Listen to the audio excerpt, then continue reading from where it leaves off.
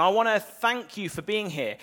Some of you will have experienced this stuff really personally. Some of you won't, and that's okay. I just want to say it's great that whatever your experience has been, that you're the sort of person who wants to give time to thinking about it is a good thing. And I thank you for being here to think about this question. Here's what I want to do for my section before we hear from some other voices. I want to speak to you about 1, 2, 3. Okay, I will explain. I want to tell you one story about these sorts of questions around mental health issues. I then want to look at, for most of our time, 2 errors that I think the church at large and Christians and me at times can make when it comes to thinking through issues of mental health and mental illness. 2 things Christians often get wrong that makes them be like a bit silly around this stuff a lot of the time. I want to look at those and think about those so we can try not to make those errors. And then I want to end with 3 blessings that I've experienced and those I've spoken to around these questions have experienced in knowing God and being a Christian in mental health difficulties. 1 story, 2 errors, 3 blessings. Is that okay? Great. It would have been better if it was 3, 2, 1, and then you'd have felt we were... Anyway, we'll go 1, 2, 3. 1 story, and this story is about me and my story, and I just felt it'd be appropriate to kind of show you where I'm coming from on this stuff. I'm a Christian, became a Christian when I was 19. That was sadly a few years ago now. And before that, in my kind of mid to late teens, I kind of looking back would kind of be very happy to say I experienced a really prolonged period of depression. I was in a relationship with a very cool girl in the year above. And thank you. And that ended in a kind of particularly unpleasant circumstances for me. And though a lot of my reaction in the early days to that would have been kind of good classic teenage melodrama and angst and all those things, that experience plunged me into something that was much darker and much more than that. I'd say for around a year to 18 months, every day was finding myself uncontrollably weeping just randomly. And that feels like that's more than like, I broke up with my girlfriend. Something happened to me. The way I described it at the time was it kind of felt like I'd fallen off a cliff emotionally. And then I couldn't get back up. And whereas people were kind of expecting me to get back up now, like it's been a week, I couldn't get back up. And I was there for a long time. I remember my dad, wonderful man, coming into my room, and he'd clearly been weeping. And he came into my room and he said, I don't know what else to do. This is kind of several months into this experience. I don't know what else to do. Will you come to the GP with me? I don't know how else to help you. And he took me to the GP, and GP was really helpful and asked some questions. And the GP asked me the question quite nonchalantly, have you been suicidal throughout this experience? And me, I guess not really understanding the weight of that question with my dad sat next to me, I just said, well, yeah. And just remembering the weight of that and what that kind of did to my dad's face and realizing I was experiencing something that wasn't just teenage angst, it was probably a bit of that. But there was something happening to me inside of me that I couldn't understand, and it wasn't pleasant. Then, fast forward some time, and I became a Christian. And as you know, when you become a Christian, everything resolves. It's all good, man. Everything's great. And no tears anymore. Except that isn't true at all. And for me, as a Christian, I've experienced some of this stuff as well. In my previous job, there was an incident that was particularly stressful. Something happened. It involved a scandal and the national media and phone calls from reporters to my phone asking me what I thought and lots of stuff. And it all blew over in 2 weeks. But I remember collapsing on the floor in my kitchen in our little rented place in Harborne and unable to get up, unable to breathe, unable to stop weeping and shouting and screaming. And that's not me, but that just happened. And I remember trying to dial down the volume so Ruth, my wife, wouldn't hear me. And then also trying to dial it up so she would, because I felt like I wanted to be found, but I didn't want to be found. And I was just there, sprawled on the floor. And I like to be stood up, doing this. Yeah. And I was sprawled on the floor. That took me about a year to be myself again after that. I had some time off work. then, hey, Christians, it's all good though. So it all came good. And then we had our little girl. She was born 2 years ago, and there were some difficulties around the birth. And after a little while of that, I just conked out again. I kind of, again, would experience it like falling off a cliff and just being unable to stop plunging. And I ended up in hospital, spent some time in hospital, not really sure what that was. Nobody really knew what was going on. No one ever found out what happened, but I just conked out, just kind of stopped functioning. And spent some time in hospital and recently feel like I'm on an upward curve with that. I feel well. I see you all gladdened at that news. But then at the start of this year, I was walking up Northfield High Street, idyllic place that it is. And I just felt myself, again, in a moment, I plunged again. And I slip and slid again. And I've been getting some help from people in the church and various things. I won't bore you with all of that. But that's been a bit of my experience. I feel in a much better place right now, but I'm aware of an ongoing sense of fragility and slipping and sliding, and the ability to plunge suddenly for a while is in me. And that's me. Now, why do I share that story? I don't share it to win a hearing, okay?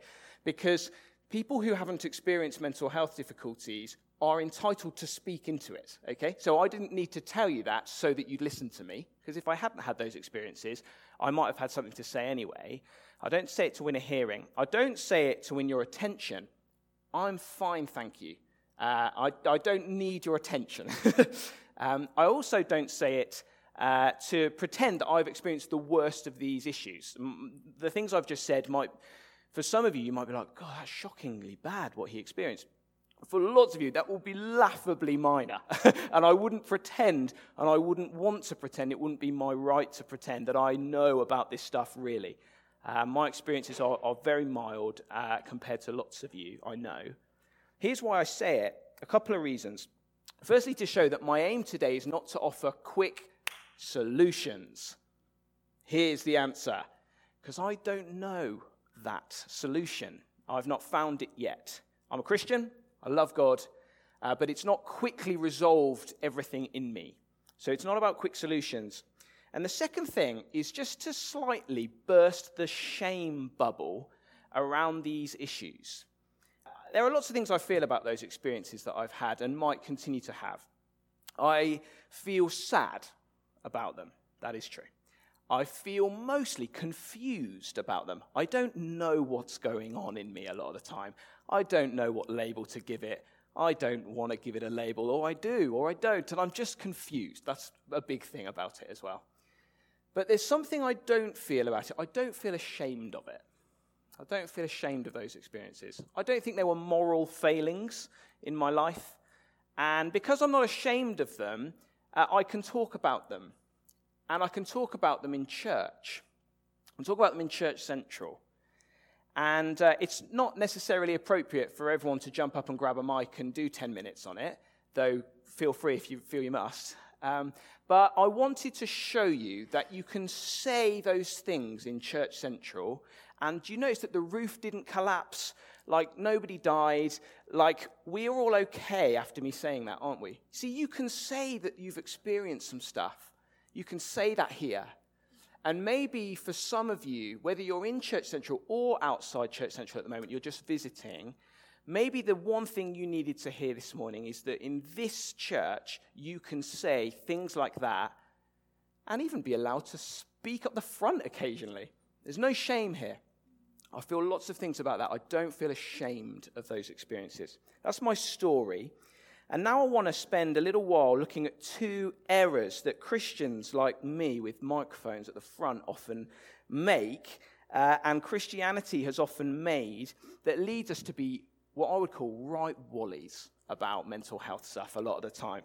And we've basically incorrectly answered two questions, I think, Christians a lot of the time. We've incorrectly answered, what are we and when are we? Now, I'll explain. Firstly, what are we? And by that, I mean, what is a human person? What is a human being? Depending on your place in society, in your culture, or where you were born in history, human beings might have lots of different answers to the question, what is a human being? So our culture at the moment says that the most important bit of a person is your heart, right? So follow your heart. Be true to your heart. That's the real you, your heart. Okay, and the other bits, yeah, you've got a body, but, yeah, you've got a mind. But your heart, go with your heart. That's what our 21st century Western culture says is at the core of a human being.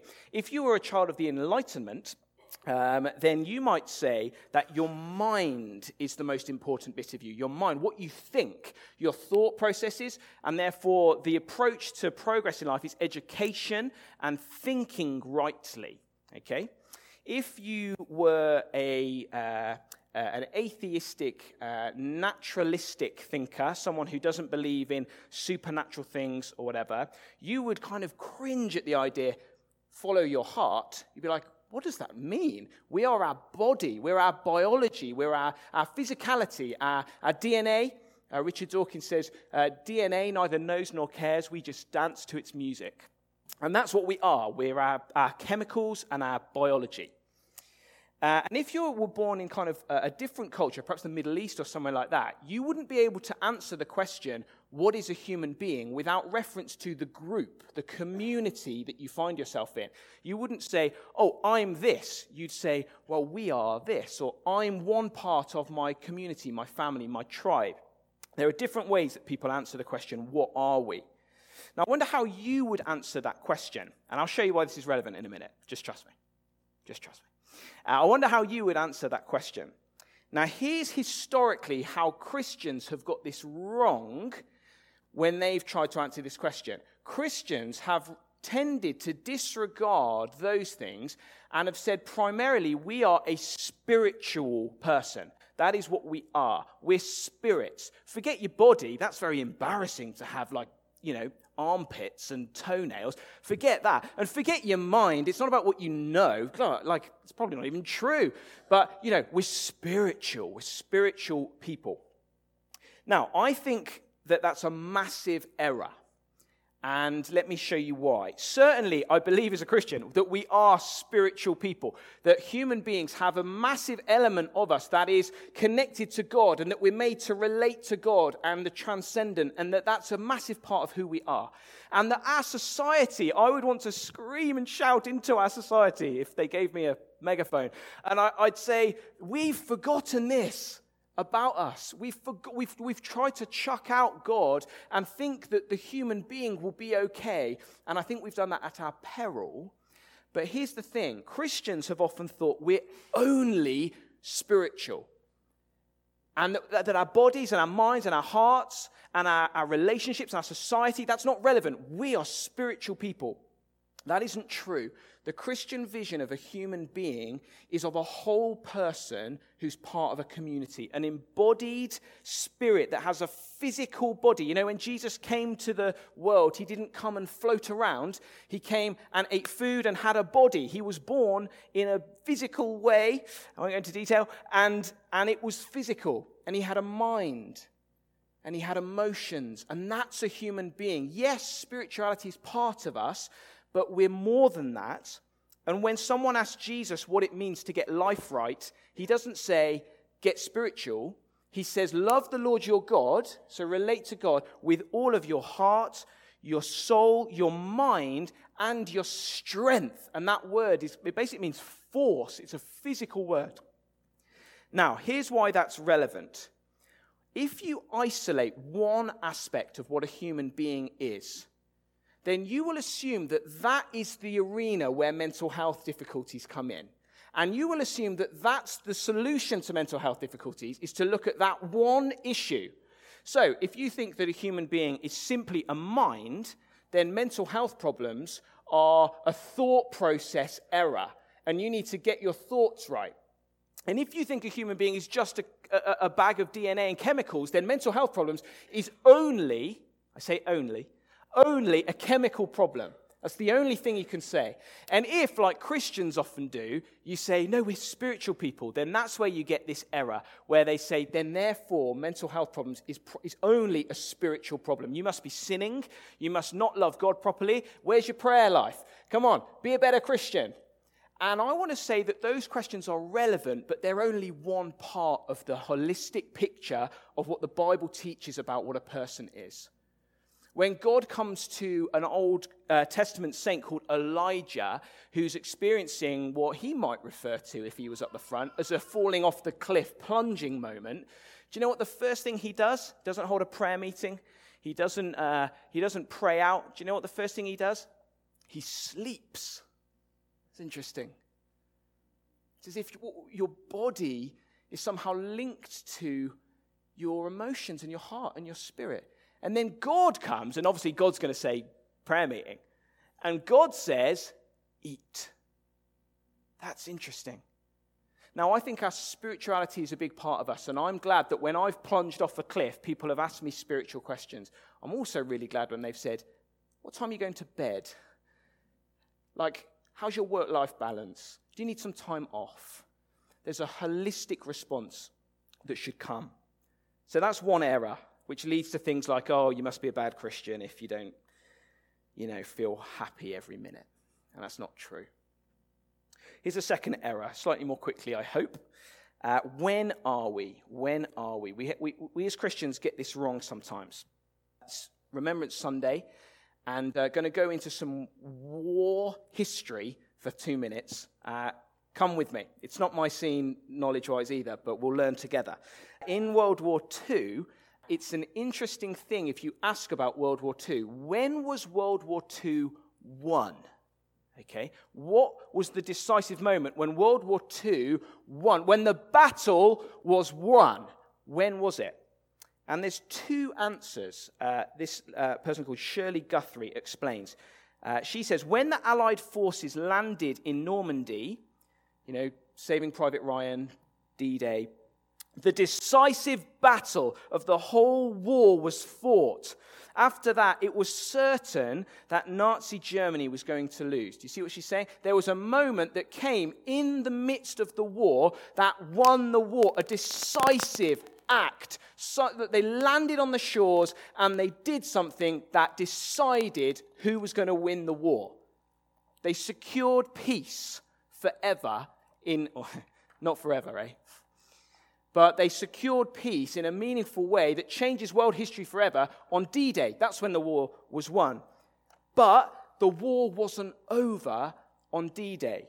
She says this, between D-Day, the day of the invasion, and what she's calling V-Day, V-Day or VJ Day, the day that Allies' victory was finally declared, the Germans fought a number of desperate fallback battles across Europe. Many lives were lost. The war's been won. But many lives were lost and much damage done before they finally surrendered. But after the decisive battle in Normandy, it was clear how the war was going to turn out. The war was already won, even if it was not yet over. See what she's saying? The key victory day was D-Day. That secured it. But actually, until war ceased, there was still hurt. There was still pain. There was still setback. Now, here's the thing. Christians believe that Jesus Christ coming into the world 2,000 years ago was D-Day times a million. Someone landed on our shores to fight a battle and win the war. He went to the cross. He took on our sin and our shame and our guilt. If you don't know those words and you're not a Christian, don't worry, just go with it. There's something substantial happens at the cross. And then he rises up, and like we've prayed already, there's victory. Someone got alive again after dying. Yes, victory is won. But the battle isn't over yet. Do you see how we're still here? Still how there's still things going on that are hard? Oh, there is a day coming when war will cease forever, when peace will come forever. And on that day, it would be very shocking if you turned up and said, I've got mental health problems, because that won't be there anymore. But we're not there yet. I believe strongly there's a battle been fought and Jesus won it when he came to the world. And that means I'm hopeful of progress and change in my situation, and I've seen some. I believe I can pray confidently. I want to see progress in your life if you've got these difficulties. I believe that there's hope, real hope and power now to see transformation now, definitely. But also, not yet. And therefore, I should not be shocked if you come to me as a good Christian, good, faithful Christian, and you say, I'm experiencing setback and battle and darkness. And I would say, the war is won. The war is not over. And that's a mistake we've made. There should be no room to be shocked when human beings and good Christians experience setback and darkness. 2 errors. And now let's go 3 blessings. This originally was 7. And then I cut it down to 6, 5, 4, and we've landed at 3. And maybe we'll overrun, and I should have done 1. There could be a billion things, I would say, to speak about the blessings of knowing God. Here are just 3. Firstly, you get, as a Christian, if you're struggling, the understanding of Jesus. You get the understanding of Jesus. Those of us who've experienced mental health difficulties know the experience of going up to someone and them not getting it. And that's not their fault. And my obligation there is to show grace. But they don't get it, and then worse than that, they don't want to get it, and they don't care about getting it. And again, my obligation is to show grace, but it's really annoying. And they deliberate posture. You might not even know them, but their posture towards you is just such that you know they get it. And it's like they've maybe experienced it, or they've just something in their voice or their eyes or their body language, you just know this person gets it. Now, which is God? Is God the big, tutting, do better? Or is God someone somehow who gets this experience, who understands it? Because I'm a Christian, I believe in the Jesus God, not just God in the sky, but God in the sky who took on a body and came to this world. When I look at Jesus, I see what God's like. And when I look at Jesus, called a man of sorrows. And when I look at Jesus the night before he died, this is God on earth says this in a prayer. He says, my soul is overwhelmed with sorrow to the point of death. God the Son prayed that. And if you've ever felt so overwhelmed that you think that the only way you could possibly escape from the plunging feeling that you have is to die, God the Son went there first. And he gets it. Even if no one else gets it. Even if, like me, you don't get yourself. He gets it. You get the understanding of Jesus. You then get the grace of Jesus. The grace of Jesus. You might have noticed this in the world. People tend to split the world into 2 camps. Us and them, isn't it? You know, whichever side you're in, you're the us and they're the them, right? Goodies, baddies. You know, in America and politics, you see this a lot. 2 camps, 2 groups of people. Goodies, baddies, the right, the wrong, etc. Now, the Bible does that as well, okay? And Luke's gospel particularly does this. It holds up all the way through. There are 2 types of people that Jesus speaks about. And so there's loads of examples of this. There's this kind of moment where he meets the religious leaders and then some sinful, fraudulent tax collector rip-off merchants. Goodies, baddies, right? And then there's a dinner he has where there's a priest and a prostitute. And then he tells a story of 2 sons, religious, dutiful goody, party-going, wild, covered in mud, baddie. And then there's a moment where he tells a story about 2 people praying. And he says one guy was praying about how good he'd been. Thank you, Lord, I've been great. And then another guy couldn't even look up because he was so aware of what a mess he was inside. He didn't understand himself and he couldn't look up. 2 types of people. And the shock of Christianity and of Luke's gospel, when you read it, is that the religious, the older dutiful brother, the priest, The guy who did really well and could pray about it, they're held up to you as baddies. And the prostitute, the younger son who gets stuck in the mud because he's gone wrong, and the tax collector fraudulent guys, and the guy who can't even pray because he's such a mess, they're held up, and Jesus goes, they are the ones I'm after. Now, what's going on? Is he saying it's better to be a prostitute than to work for the church? I hope not, as I am employed by this fine establishment. I don't think he's saying that. What he's saying is there are two types of people in the world. Here's how it's split.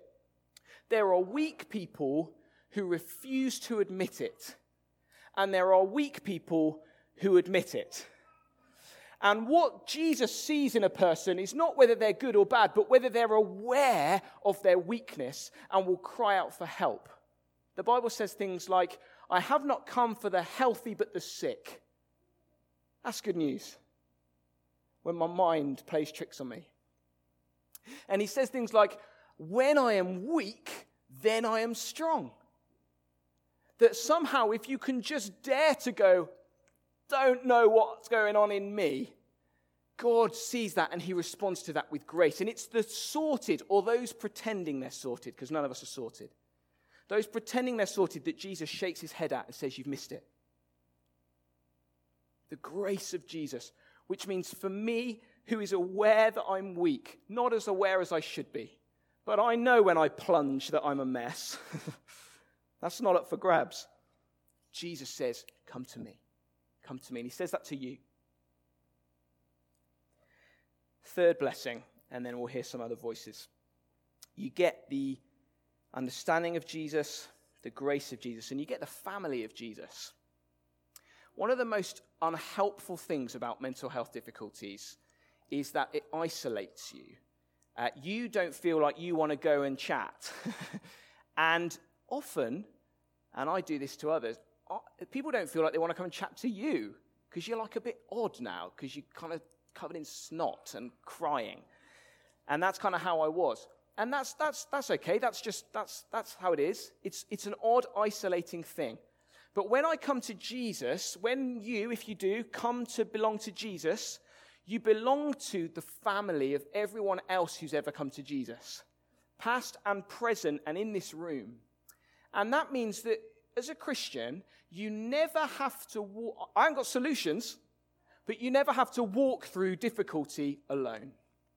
You never do. You know, I heard someone else say this. I would love to acknowledge who it was, but I can't remember. But I'm nicking this from someone. That the church is often seen as an environment that's like a waiting room for a job interview, where everyone's trying to show their best side, put their best foot forward. I'm a goodie. I'm going to get the gig. And actually, the church is much more like the waiting room at a doctor's, where ain't no one got their makeup on or trying to pretend.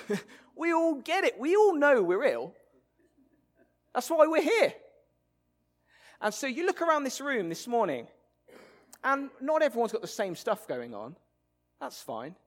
But there isn't an altogether sorted, perfect person in the building, because we've come to church where we cry out for help. And my experience of the church is that it ain't perfect. And this church ain't perfect. But when I plunged, people got round me. They asked me the right questions. They stuck with me. Then they got it wrong a bit. Then I got it wrong a lot. And now I'm still here and they're still here and we love each other. And we're not on our own. You get the family of Jesus.